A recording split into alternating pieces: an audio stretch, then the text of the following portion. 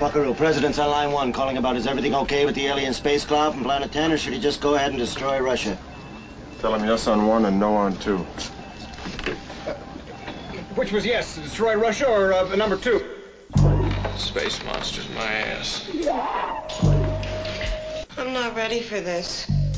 Welcome to episode 32 of First Strike, the Invasion podcast, the podcast that looks at every tie-in and issue, of course, of Invasion, the DC Comics crossover from 1988. I'm Siskoid. I'm Bass. And today we're looking at Doom Patrol number 18. Woohoo!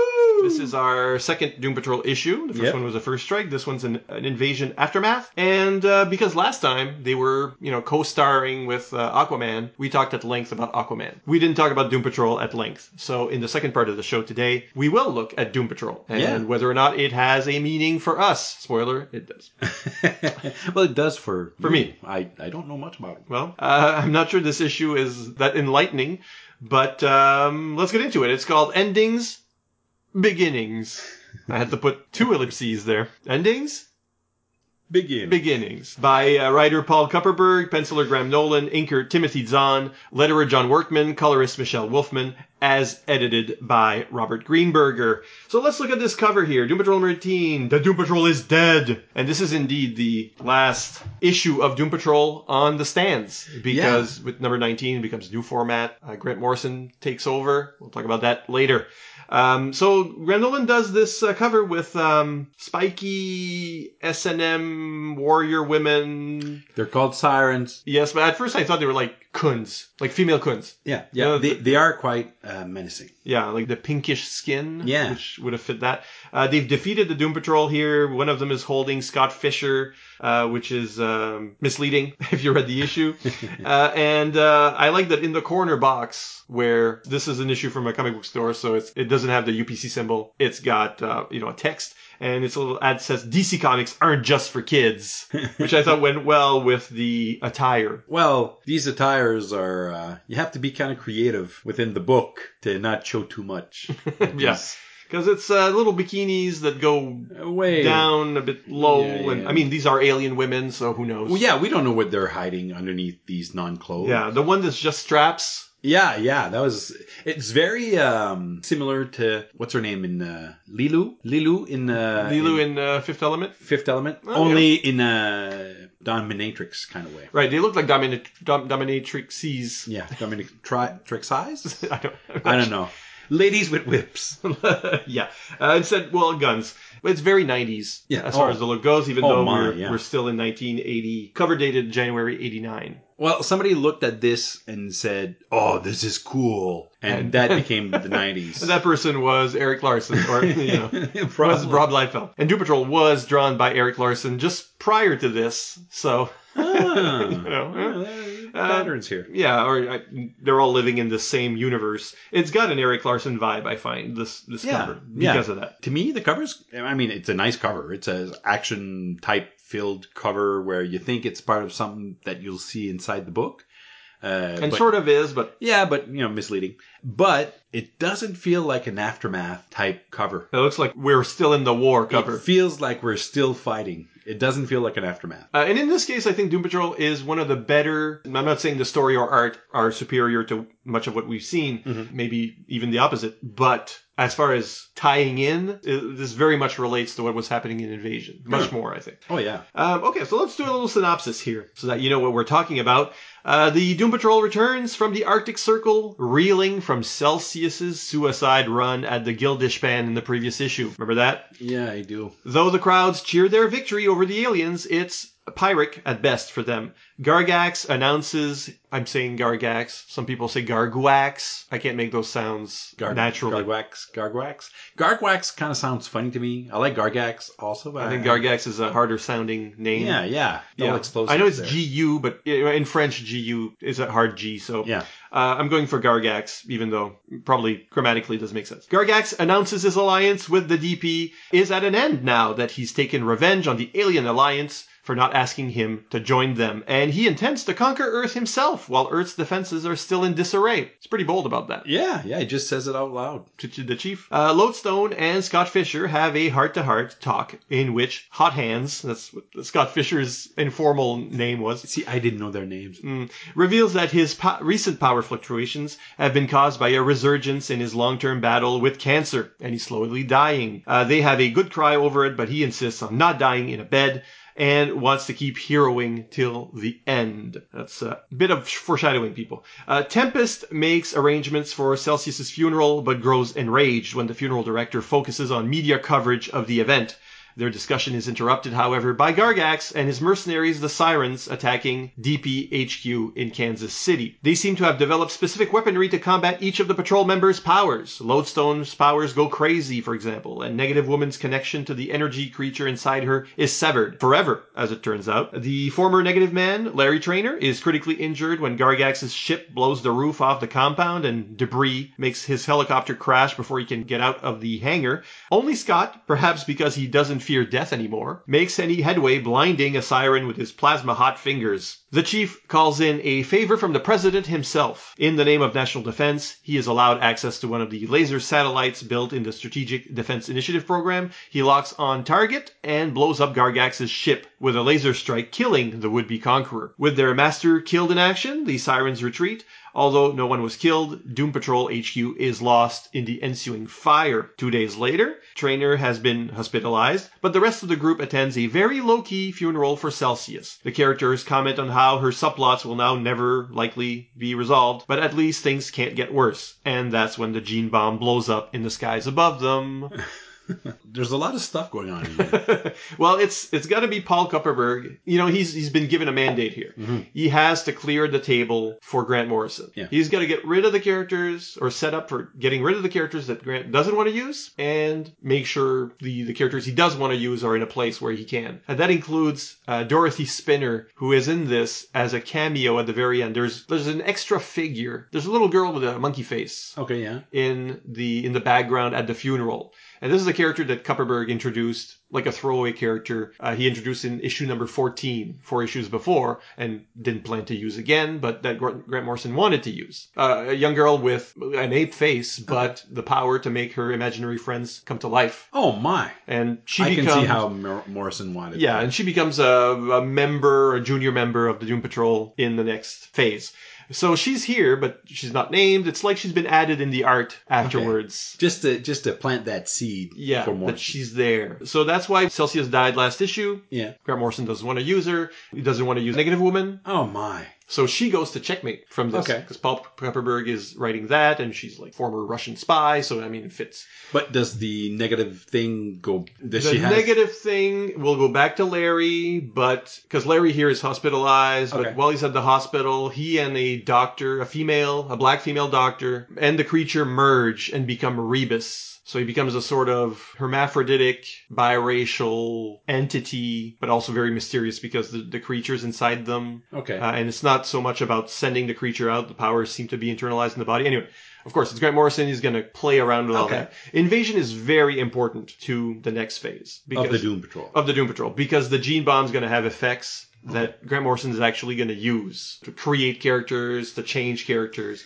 And we'll see a lot of that. Like this is the end of the Doom Patrol? Not quite. It feels like Invasion number 3 has a few more elements that will go into the issue 19. Kind of feels like that, because Morrison wrote the Animal Man tie-in for this. I kind of feel like he has like thoughts and plans for anything that happens to that gene bomb. Just because how he kind of with Animal Man, tried to see the other side and the beauty of destruction with the Thanagarian bomb and everything. I think he's I don't know. He's going to be Morrison with all of this. That in the destruction there is creation. Yeah, and he doesn't believe like the rest of us that things die in comics. So they're all phoenixes who are going to raise from the ashes of the.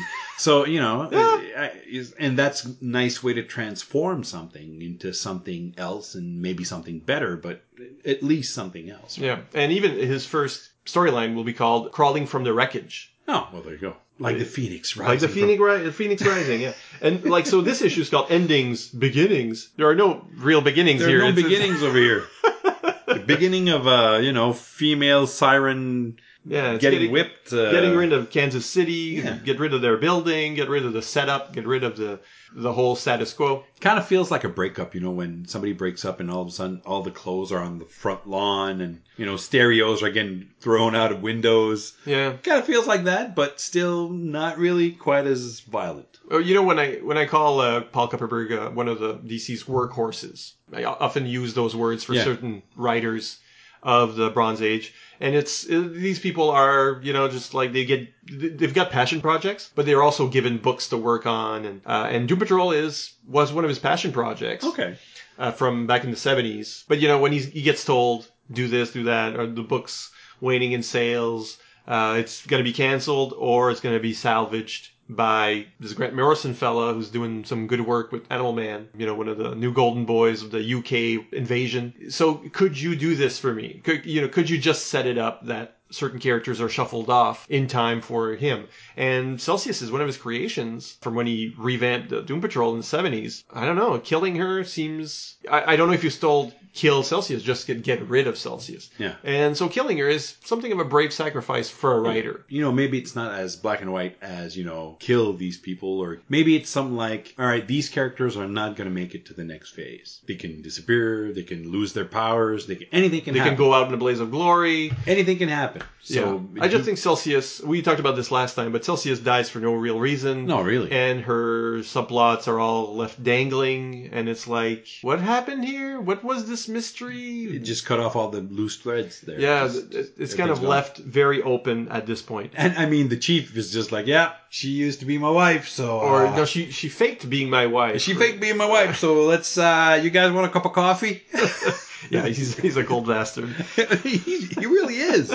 He really is. A bit about the art, that's about the writing, but I mean, a bit about the art. What did you think of the a bit uneven throughout the book. I felt like some pages had a bit more love and some were just, get her done, and that's kind of how it felt. I didn't not like it. I didn't hate on it too much, but I think there was maybe too much details in the dominatrix suits and the stuff like that. And it just takes time to do these things if you're just chucking it out. I'm gonna blame the inking. Yeah, the inking was kind of weak, actually. Yeah, I don't really know Timothy Zahn or anything, but I do know Graham Nolan, and this is early in his career, sure. But here Timothy Zahn is just very, very thin lines. Yeah. And I don't think it complements. It may work on other artists, but it doesn't complement Nolan very well. I don't know. It's my feeling. I didn't really think about that, but something was off with the inking. It felt kind of thin. Yeah, thin. That's what we're going to say about thin. But I mean, I don't know. Maybe Zahn was just, I don't know. Maybe, was he a temp? Maybe he was just temping. Maybe he's just, somebody said, hey, Zahn, you want to get in on this? And he said, yeah. And somebody said, don't f it up. And this is basically the last issue of a run that's really a low seller for us. So let's give you a shot. Yeah, there you go. Well, we don't know, but you're in. I don't want to invent stories. Well, let's invent. Who's going to care? It's 1989. Somebody's going to care and we're going to get blasted, right? This is what you do, Beth. You go to the comic book database. I will. And then you go Timothy Zahn in the search bar, and then it'll churn up whatever. There's no entry. Oh, there it is. Tim Zahn. Tim Zahn. Okay. So you go into Tim Zahn, and then you click View Chronological Order of Stuff to see how long or where this fit in his career. And it fits. So he'd been inking or drawing since 1986 professionally. Books I don't know, so like X-Mutants and stuff like that. Okay. So he was working for indie companies, and his first work for the big two Wasteland in 87, The Flash, number 12. Oh, really? Inked a Velocity 9 issue. So yeah, and then he went on to have an actual career, West Coast Avengers, and Okay. And if I go all the way down, his last work was really Doom Patrol number 18, where he was too thin and got canned. No, I'm kidding. No. I'm kidding. He's probably somebody's favorite inker, and I'm just making jokes. Really, he worked all through the 90s. So I mean, once again, it's the last issue of not failing, but they're not selling. I thought the editor Bob Greenberger was very harsh in the letters page. There's an editorial saying... I didn't read all of it. I just saw that, Doom Patrol was not going to be on shelves anymore. You can still buy it. The subscription note is pretty funny because it's Robot Man just screaming out. It's the cover from the first Grant Morrison issue, but just like, no! It's all gone wrong. But in the little blue bar there before the letters, this is what I found really harsh. He calls the book, we make substantial changes, says. Most significant will be the changing creative personnel, right? Names the people who were working on it. They move on to other projects as we clear the decks for a fresh start. A chance to start over and correct the mistakes that caused this book to be tumultuously received. Oh my. Oh my. It's like, oh no. It's like a workhorse like Kupperberg, like a company man who just does the work. Just do the work. He got kicked under a bus. That's what happened. It feels like correct the mistakes. Oh my. I thought that was harsh. That was harsh. He's doing his best here. Oh, yeah, all bygones now. It's all bygones. Grant Morrison went on to write a seminal run of Doom Patrol that is still being emulated today. So, the Doom Patrol as we think of it is Grant Morrison's, more so than even the original from the 60s. It panned out. They corrected the mistakes. And in the second part, we'll talk about the history of the Doom Patrol. Yeah. And we'll see that Paul Kupperberg actually admitted to some mistakes in interviews. So we'll see where things went wrong, perhaps. So in this book, they killed Gargax. They killed Gargax, yeah. I mean, he's the main villain for a long time, right? For the Doom Patrol. He's one of the original. He's one of the villains from the 60s. Because he's, I like to call him, like, especially with these sirens, he's like the poor man's, Dark Side of the Moon, Dark Side. He has sirens. He has, Dark Side has Furies. Yeah. He's also got like these plastic men, or I'm not sure what they're called, but he had like an artificial synthetic minions as well at some point. Yeah, parademons. Basically parademons. But he was quite the character. I mean, you don't see this type of character anymore. This huge, bigger than life, weird, blobby type brain. I don't know if he's brainy. He's certainly must be. He must be. Yeah, because he created the sirens. They say that, these weapons were made specially for the Doom Patrol. You don't see these types of... I like that there's a payoff in the sense that we saw Gargax in Invasion #1, where this thing where he's told, we want your moon base, basically, but we don't want you. But we don't want you. So, so he was very angry about that. But anyway, he would have proven untrustworthy. He would have turned on the Alliance in a second, and did regardless. So, so it's interesting that he joins the Doom Patrol, but he's biding his time. He basically wants to see what the Alliance will leave of Earth and then attack that, which makes it easier. But first, he's got to destroy the Doom Patrol, which is like a supervillain obsession. So I leave the Doom Patrol alone. Oh, that's legit. I've got to wipe my particular opponents off the board. Yeah, but, I guess Superman's left Earth. He leaves Earth a couple days later. Yeah. I mean, there are a lot of superheroes on Earth, dude. But that's why the Alliance failed. Nobody's as tough as Robot Man, so, So Gargax, he buys it, and it's a true death. At least until they decide to resurrect him, or of course they may have. But I didn't know these characters for a long time, but I was kind of shocked.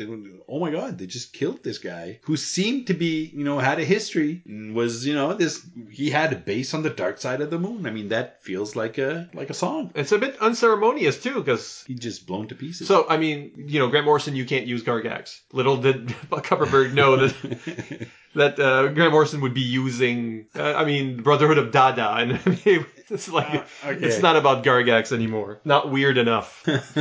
I'm not attached to Gargax or anything. No. And people who are saying Gargwax are going nuts right now because we're saying Gargax all the time. But, I didn't have any emotional thing for Gargax, but I was like, wow, you just killed him. It was so easy. They're just cutting out. This is why characters. You need an alliance if you're going to invade Earth, because Gargax doing it alone? It can't happen. One satellite, one call. One call to the president by the non-powered member of the Doom Patrol of all. This is not DC's premier team. No, exactly. Especially at this point. It's a lot of new kids that aren't really working. But I was also kind of shocked because I know of the old Doom Patrol. And when they severed the negative powers from Negative Woman, I was like, oh my, this is a big thing. They didn't kill her. No. But they basically depowered her. Yeah. She's just a person now. forever. And that's No waiting for the gene bomb. There was a lot of stuff going on in this issue. A lot of stuff. Yeah, it's an end of an era for them. What did you think of I was intrigued by the funeral arrangements. This is, I mean, we've seen, even recently, we just covered the New Guardians. Yeah. And there was a funeral there for one of their members. They're the other team that's not really selling, so they're killing off characters. Yeah. I've seen a lot of funerals. I've never really seen someone discuss funeral arrangements with a funeral director. This is like the weirdest episode of 6 Feet Under. It's weird.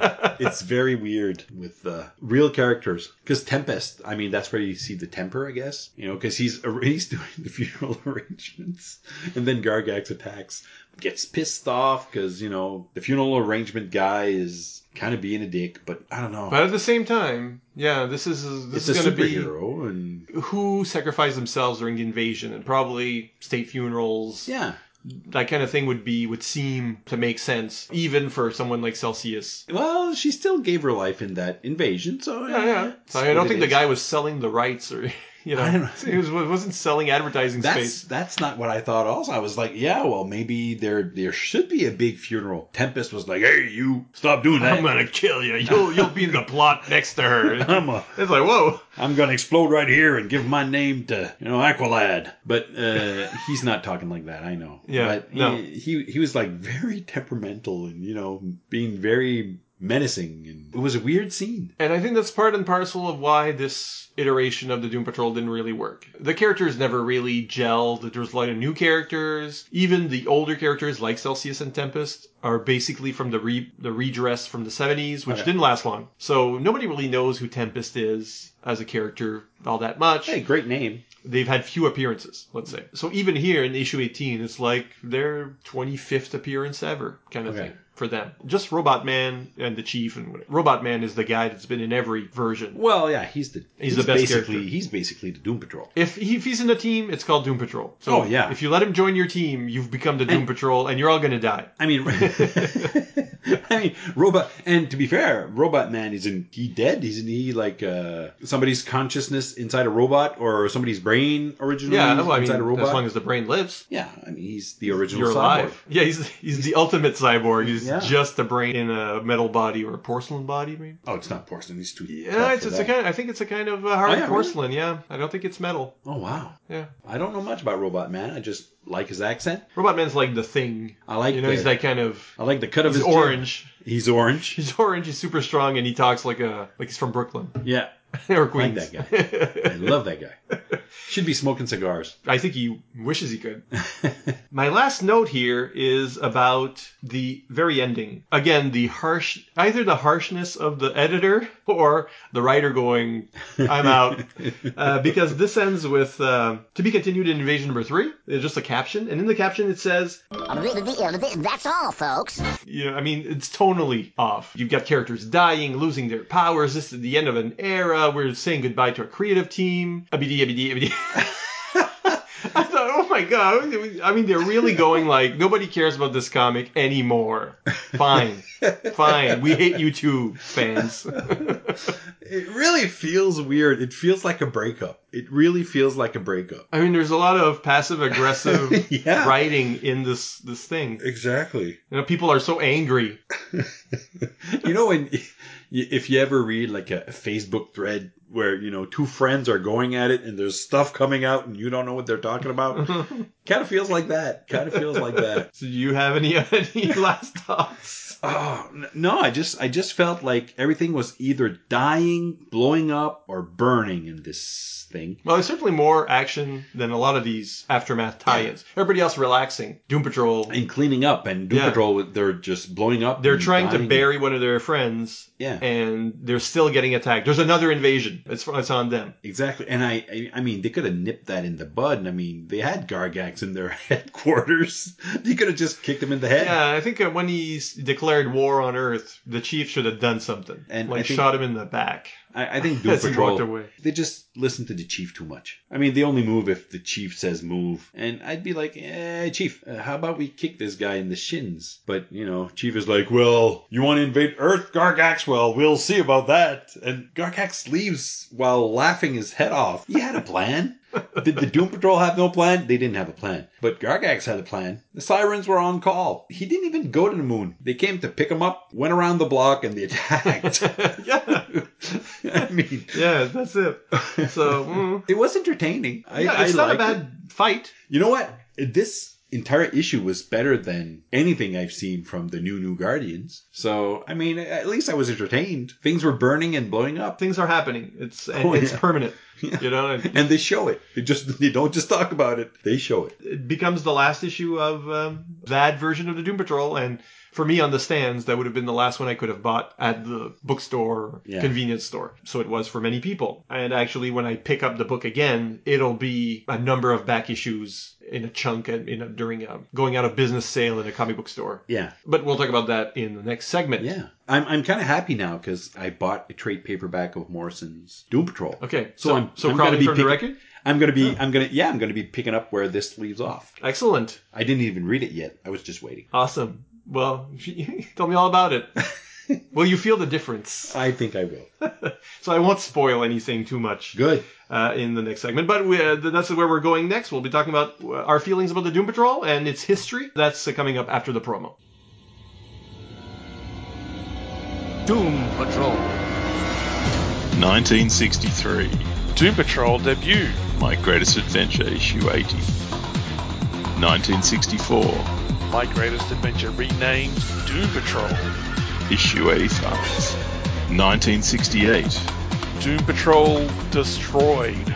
Issue 121. 1976. The new Doom Patrol. Showcase 94. 1987. Doom Patrol Volume 2. Kupperberg Lytle. 1989. Morrison and Case. Issue 19. 1993. Pollack. Issue 64. 2001. Doom Patrol Volume 3. Arkudi Hewitt. 2004. Doom Patrol Volume 4. Burn. Shush. 2009. Doom Patrol Volume 5. Giffen Clark. 2012. 2013. 2014. 2015. 2016. Waiting for Doom, the Doom Patrol podcast, because we're waiting. Available on iTunes, Stitcher Radio, and Podbean.com. We're back. We're talking about the Doom Patrol today. Doom Patrol. We kind of skipped out on it last time, knowing that we'd have a second issue to try again. We had to talk about Aquaman last time. We had to because it doesn't appear again. Exactly. Anywhere. So that was our one shot. Doom Patrol had two shots. This is it. So Doom Patrol. So you're just entering this world. I don't know much about the Doom Patrol. I read their entries in, Who's Who. I saw that. I knew who Robot Man was and Negative Man and Negative... Because Robot Man used to appear semi-regularly in New Titans. Yeah, and I knew that back then they called him Changeling, but Beast Boy was part of the Doom Patrol with a mask. But I didn't know much about him. I knew him through basically Teen Titans and more recently through shows like Brave and the Bold. And the Doom Patrol does appear in... Batman Brave and the Bold. One of my favorite episodes also, because it's so weird. And it's like the classic one, right? Yeah. I mean, it's with the classic Elastigirl and these weird monsters with a face but just one eye or just a mouth or just a nose, and which is just weird, funny, and I really liked Robot Man. It's basically the only thing I knew about him. He's essentially immortal if you want him to be, but he's a Golden Age hero, right? Silver Age. Silver Age? They're all Silver Age. There is a Golden Age hero. Yes, you're right. There is a Robot Man from the Golden Age. Yeah. Different character entirely. Okay. They're just picked up the name again. In this case, they were born in 1963, fully grown adults. But yeah, in as superheroes are. In 1963, in My Greatest Adventure number 80, that was their first appearance. And this is the original guys, the Chief, Robot Man, Elastigirl, and Negative Man. And that turned into Doom Patrol. They changed the title to Doom Patrol eventually, like number 86. And then it was canceled, number 121. Most remarkably, getting killed off in that issue. Wow. Usually when you get canceled, well, maybe we'll see him again. Not the Doom Patrol. Boom. Off. Yeah, they were created by writers Arnold Drake and Bob Haney. So that's where it was crazy. Yeah. Well, Arnold Drake is was a big writer in the Silver Age, so he's used to Silver Age tropes. And he was really the guiding hand. But the creation itself was between these two writers. So the concepts.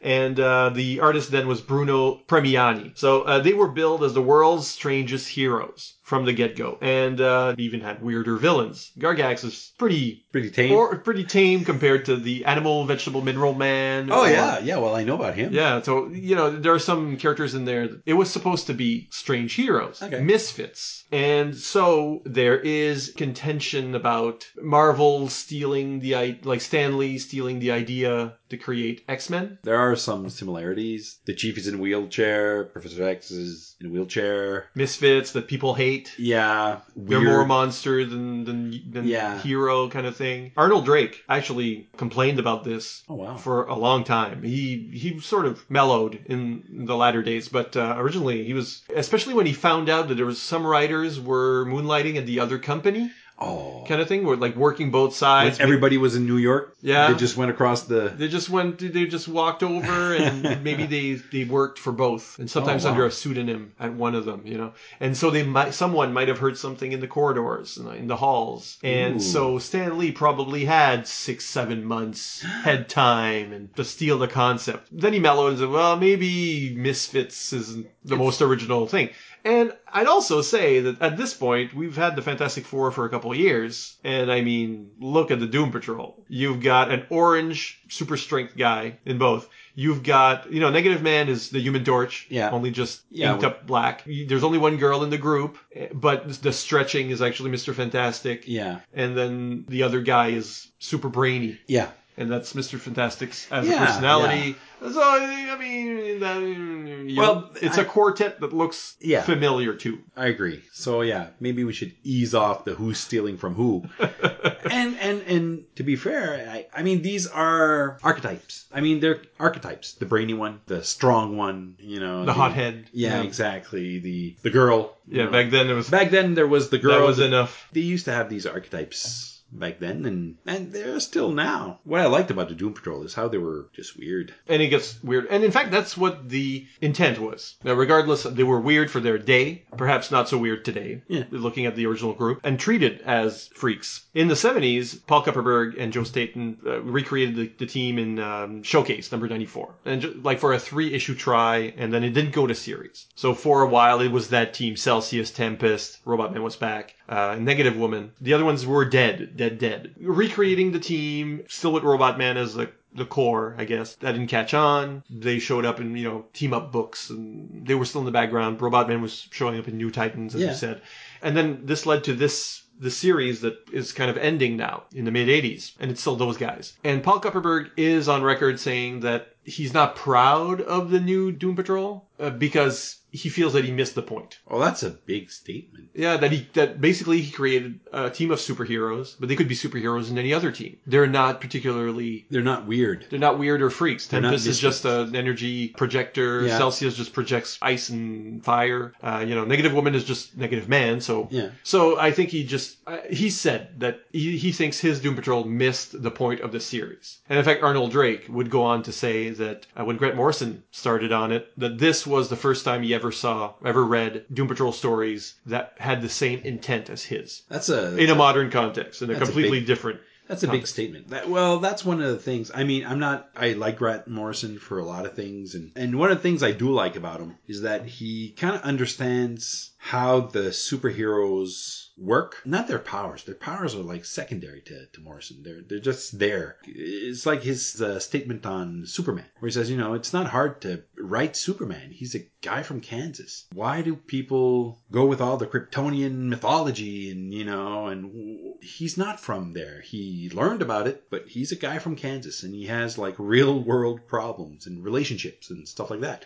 And I think Morrison kind of looks at these characters as living, breathing people first, and superpowers next, and to go on their adventures. I don't know that I agree with that. No? Well, he's a big fan of the Silver Age. So I feel like a lot of what he does is take Silver Age tropes that seem absurd today and say, yes, that is absurd. What would be absurd in today's context? Or how would those things work? If we find them absurd in the comics that were kind of simple or more childlike, perhaps, in terms of plot, let's apply real psychology. You're right about that. Let's apply real psychology to those absurdities. Stop being so grounded in the real and make it completely absurd. But the characters are, also feel that this is absurd. They realize that it's absurd. So, just like... Which is not a bad thing. Yeah, so you get a lot of that. Animal Man had, the whole storyline where he finds out he is a comic book character. Yeah. That's just an echo of Superman turning to us during the Silver Age and... Winking. It's just that same idea. What if characters can do that? Here we accept it as a simple, cute idea. Yeah.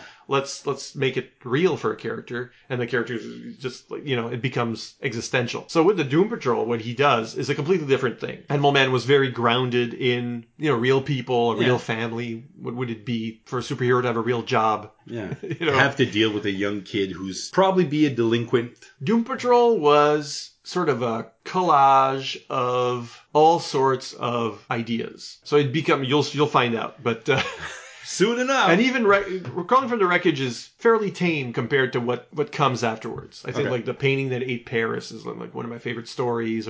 So it becomes about, the villains speak all in anagrams. The villains speak all in acronyms. The villains are basically just automatic writing. He would get up in the middle of the night and just write down his dreams and then use those visions into the book. That's what you have to do to create. It's gorgeous. It's Lovecraft. It's picking up from all sorts of random, strange sources. The Painting That Eats Paris is the story with the Brotherhood of Dada. So first of all, he's using the Dada movement as a core idea, turning the Brotherhood of Evil into a Brotherhood of Nonsense. Villains creating art in a way. So they steal this painting that eats Paris. And when the Doom Patrol enters the painting, and then there are levels of Paris where it is, each level is represented in a different painting style. So there's a Fauvist Paris, there's a surreal Paris, there's a, photorealistic Paris. And then the Doom Patrol has to use the properties of what they know of art history, basically, to defeat the Brotherhood. So, well, they're supposed to be dealing with weird stuff. And this is the ultimate weirdest stuff. And it blew weird. My freaking mind. Well, I can see why.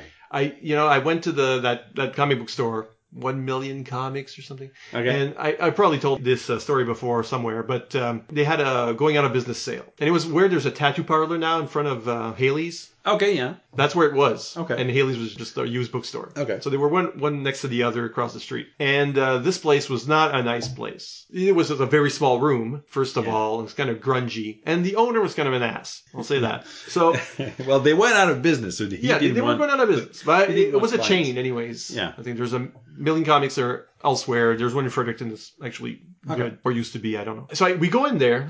I heard there's a sale. We go in there, and the owner's not there. And so it was like everything's half off the cover price or whatever price there is.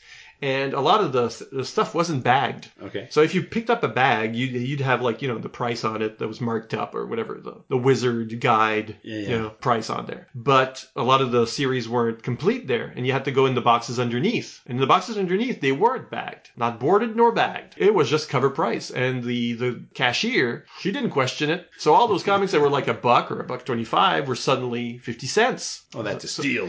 So we were grabbing entire series up to that point. Like everything up through, 2 years worth of Legion 89, or 2 years worth of Animal Man. Like basically the entire Grant Morrison run of Animal Man. In rags. The singles, yeah. Yeah, wow. So there was like that time from the start of the new format to 1990, 1991 or something. Wow. Yeah, so I got the entire run of Animal Man. Maybe there's an issue or two missing that I have to find somewhere elsewhere. Same thing, Doom Patrol. Like the first couple years of Doom Patrol. The first couple years of... My friend had got like the first couple years of Sandman. The first couple years of Hellblazer. We were just grabbing these series that we had not accessed. You didn't have that back home. No, at a drugstore or something like that. Yeah, you never got those. Yeah. So it was exciting. And then you're reading 2 years of Animal Man. In one sitting. In one sitting. You're reading 2 years of Doom Patrol. And just like all these comics that were, let's say, my level. I am college age, and this stuff is basically the stuff I'm interested in. Just hitting all the right notes. I was going to the library the next day to research some of this stuff. Oh my. It's pre-internet. See, kids? You should read comics. You'll go to the library. Oh man, that Doom Patrol stuff was so important to me, to my development as a person, as a writer. So would you say that you're a fan? Yes, I would say that I am a fan. And, he lasted on the book for a good long while, and maybe the later stories aren't so strong necessarily, although it ends on a very high note for me. All about Danny the Street, one of the characters that he introduced later on, which was a sentient transvestite street that moves around the world, just like sometimes the street is there, sometimes it's not. And it became the Doom Patrol's HQ. That's the weirdest thing. So it ended on like a Danny thing. I mean, there was a lot of heady stuff in there.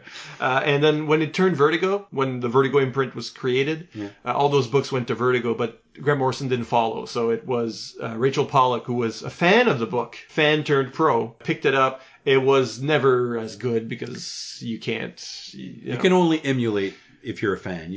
I think she had some interesting things to say, but it was a lot of Kabbalah and mysticism, and the heady stuff wasn't so comprehensible. Okay. But she had a lot of interesting things about transgender, there were transgender characters. Okay. And so, it's still, the Doom Patrol is still, but the Vertigo forced it into a more adult realm that didn't necessarily always work with superheroes. And then that was eventually canceled. Then through the 2000s, I missed a couple of series. There was a John Arcudi series that featured new characters. Even Robot Man isn't really himself. No, he's... I don't want to spoil it for people. Okay. It's not really... He's Robot Man, but he's not really, so...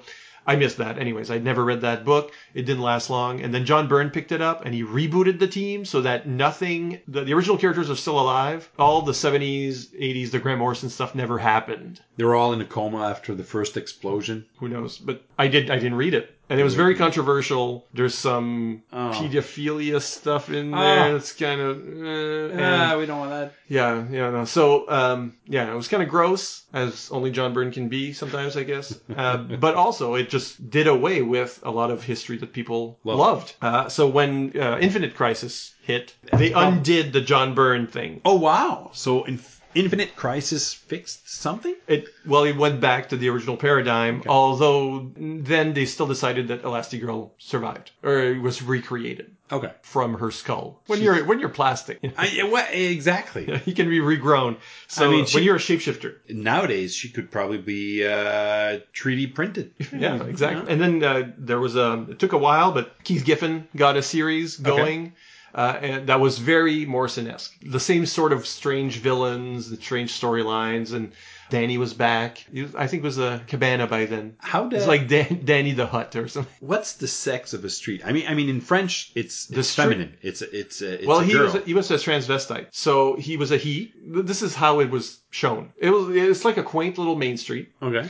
From like Americana, but let's say all the stores were masculine stores, gun shops, mechanics, but they were all dressed up with flowers and and crepe paper, and so dainty everything looked stuff. Very feminine. Okay. But all the stores were actually selling masculine stuff. Yeah. Chainsaws and... Yeah, so the idea was that the street was male. Looked female. But looked female. Oh, that's brilliant.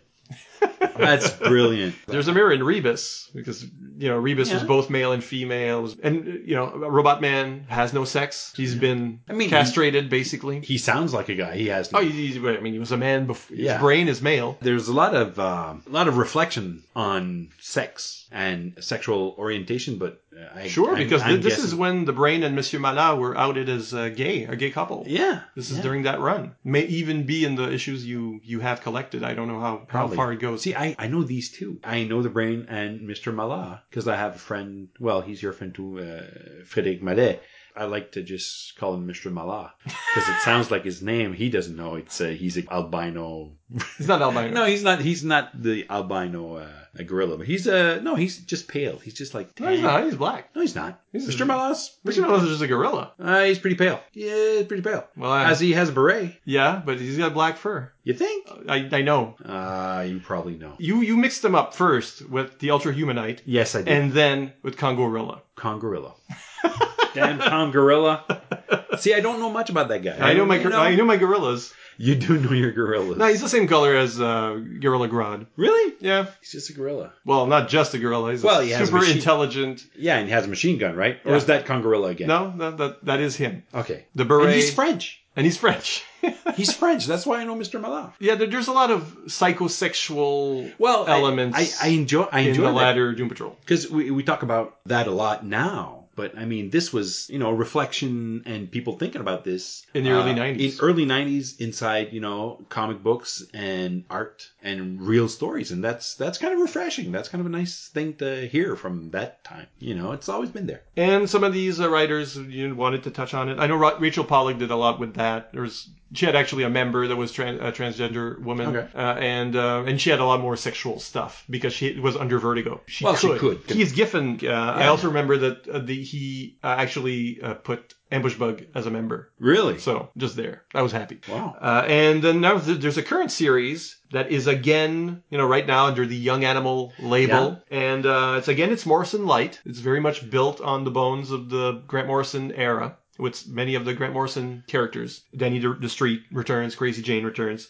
And there's a link to Invasion in there. I actually bought that comic. Yes, and because of that link. And we'll explore that in a later episode. Cool. So the Invasion was, like I said, the Invasion is very important to Doom Patrol because it will create characters like Crazy Jane. It will change characters. We'll see how the Gene Bomb works. I don't want to spoil it now because that's in a couple of shows. Yeah. When we finally tackle Invasion number 3. A few series actually really sprang out of Invasion, but we rarely talk about how Doom Patrol Volume 2 Phase 2 is actually, a spin out of Invasion. That's great. Can't wait to explore that. We'll take another short break.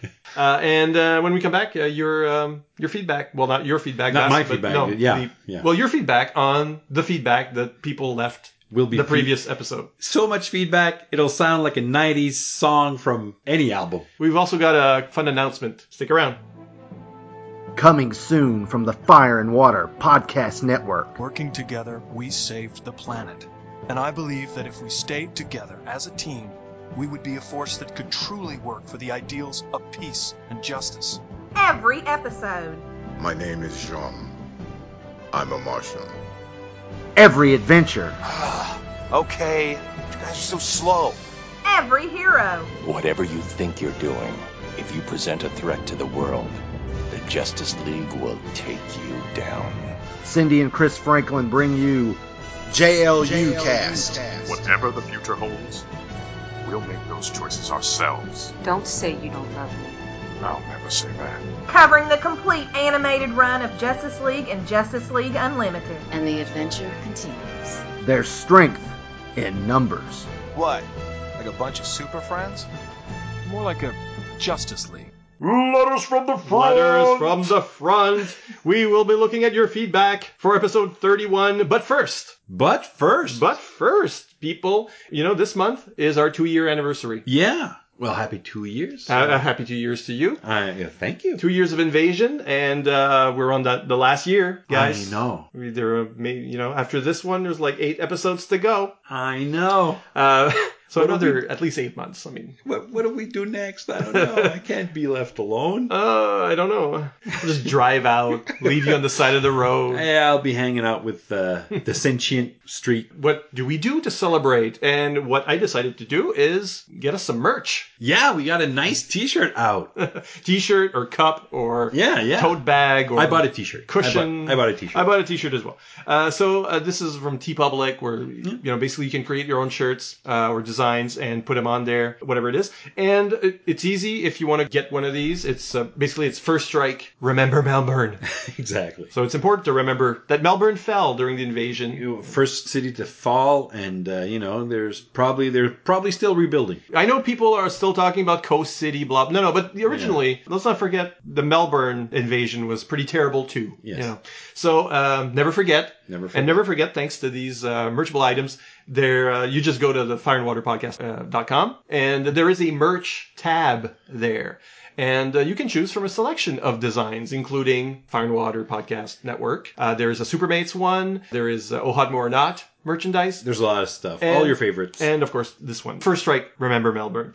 And we don't make money on this, folks. No. It's, any profits go to hosting the MP3 files. Exactly. We're not going to get rich, but we will be really proud if you buy something and show it off. Yeah. Show it off on the Facebook page or something. Yeah, or, at conventions. Yeah. Exactly. Fine. And so let's get into the feedback. Yes, feedback. Enough shilling. We're talking about the last episode, which was about New Guardians number 7. Yeah, that was great. Not a favorite. And team books that didn't tie in to Invasion. Yeah, probably a nice discussion on that. Yeah, we talked about a number of books. Titans, Legion, Secret Origins, Young All-Stars. Yeah, everybody was busy, apparently. All these teams were busy doing something else. Or living in another century. Okay, so let's start with Chris Franklin. He says, still listening, but I'm required by law to inform you that New Teen Titans number 1 through 50 and the first arc of the Baxter series are that good and are worthy of the characters they introduce. I will readily admit the book stumbled after Perez left, but while he was on the book, it was one of the best comics on the stands and still holds up today. Read those and forget the rest. I will again, thank you, because I did like them. Yeah, no, I was said, a Teen Titans guy. This isn't the era of Titans I read, and so I'm not a Titans fan. But, you're just making my point, Chris. David Ace Gutierrez says, first, nice coverage on what sounds like an otherwise drab issue. Sometimes I wonder how New Guardians managed to make it to print. While it is important in its role in diversity and inclusivity, it's unfortunate the series never rose above mediocre. And it's also sad the characters created in Millennium for the series are afterthoughts at best and jokes at their worst.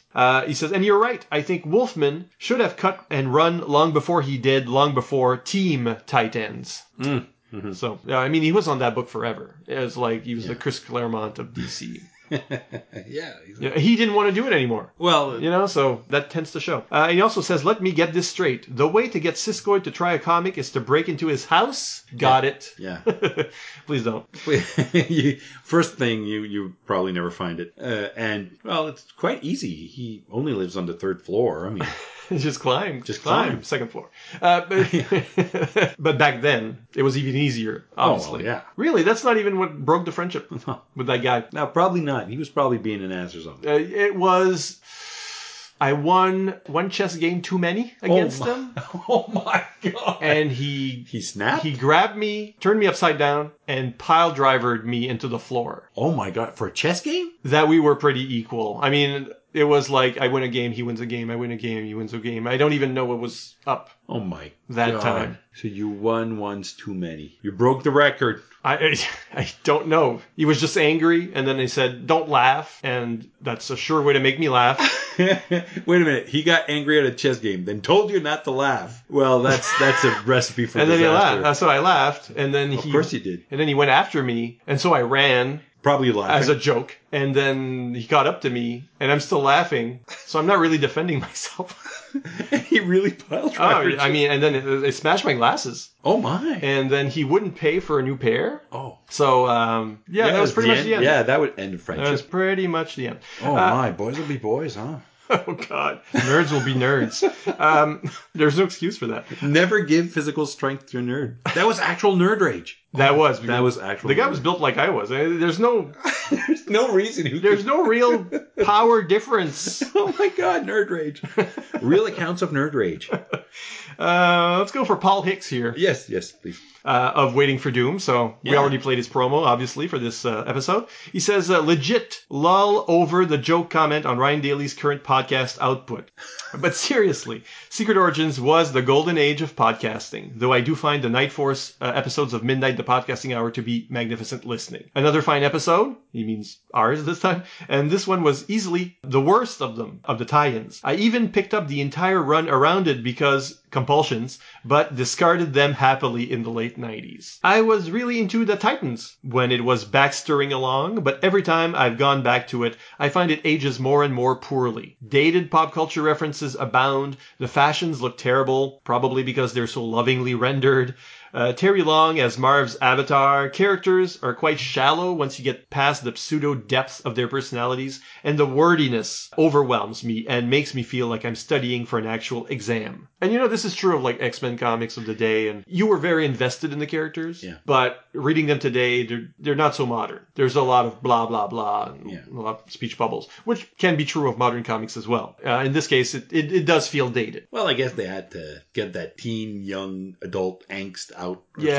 And there's a lot more exposition in those books back then also, because, if you missed an issue, or if this is your first issue, there's no easy way to get the information that you missed. So everybody's going recap. And this is true of what we're reading in Invasion. Exactly. He also says Legion, on the other hand, is the concept that keeps on giving, and I find myself going back to it in almost all iterations more and more as I steam into my twilight years. Not so wordy? Yeah, there's something a little slick and modern about Paul Levitz's Legion back in the 80s. Yeah. I have to admit, there's a lot more confidence in just letting the images do the work, I think. Okay. Well, maybe there's just like a feeling because I look at Legion stuff more often than I do Titan stuff, so maybe the comparison's not fair. But Tim Price says, I figured Titans was exempt from crossovers because it was too successful, and if Marv didn't want to participate, that was that. It wasn't just Millennium. The Titans comic didn't cross over with Legends, even though Flash and Changeling were part of the miniseries. But after Invasion, Titans was crossing over with the following events, so I guess Marv wasn't the 800-pound gorilla of DC anymore. Probably a good assessment. He also says, but they seriously dropped the ball on not having a Secret Origins tie-in.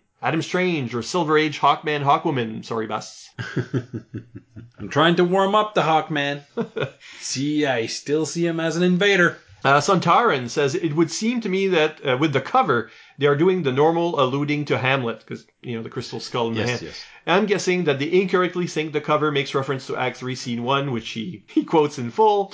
Most people tend to forget that Hamlet is contemplating suicide in the scene, and there's no skull. So it's not to be or not to be with the skull. I think it's foreshadowing for Indiana Jones. That's what I think. That's it.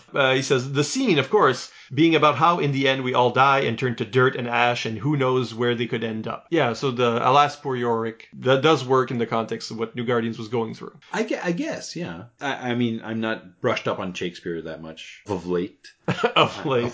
There have been developments in the Shakespeare. I haven't read any new Shakespeare in a while. Haven't been around the Shakespeare thing, being French and everything, so I might want to... You've played Macbeth. I did play Macbeth, but he's Scottish. He's not, I don't know.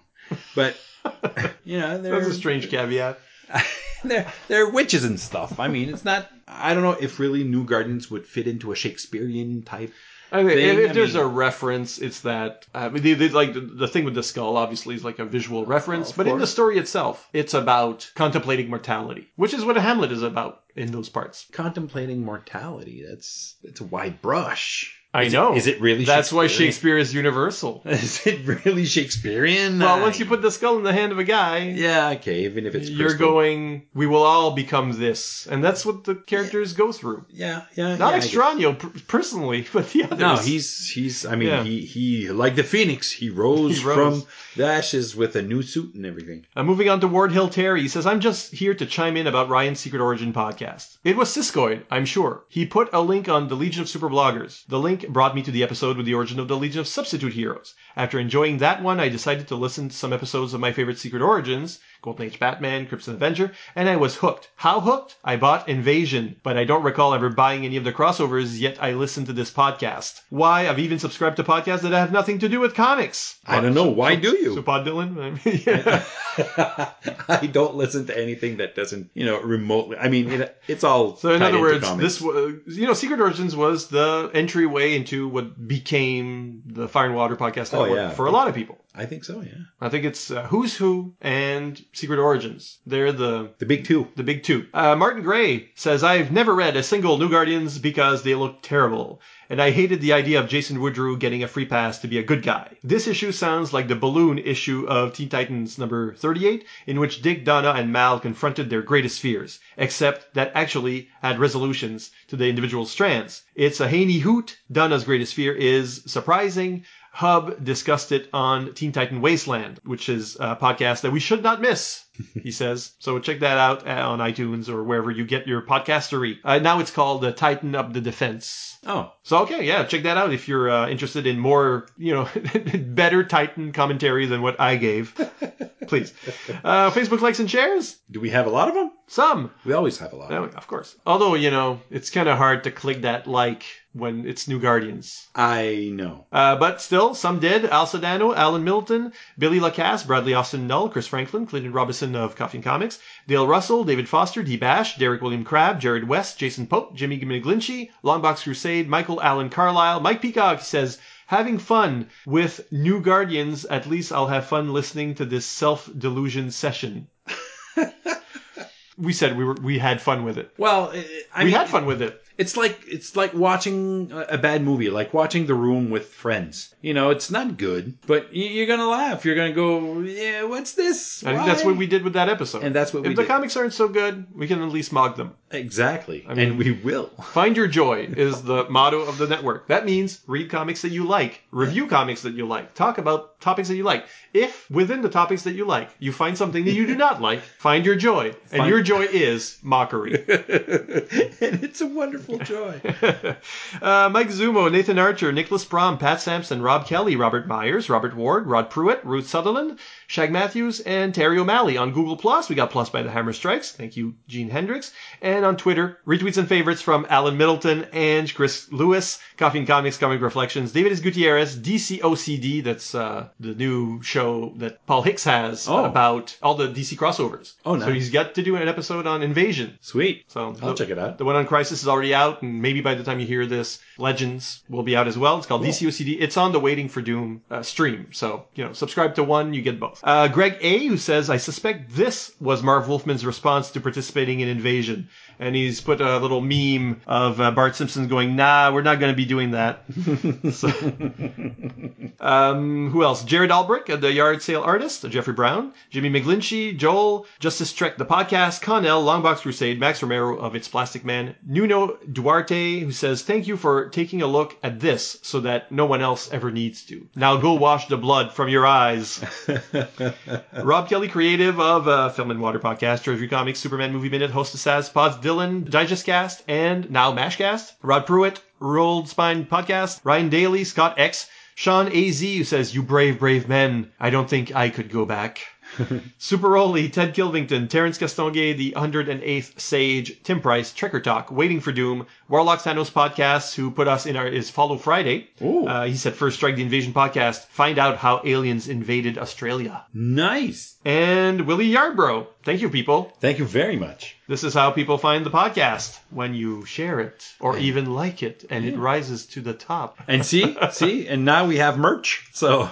Yeah. So check that out as well. If you want to leave us a message, of course, you can use the Fire and Water Podcast Facebook page, the Fire and Water Podcast Network site. Or you can go on Twitter and use the hashtag FWPodcasts. Either way, we will find you and possibly read your comment on the air.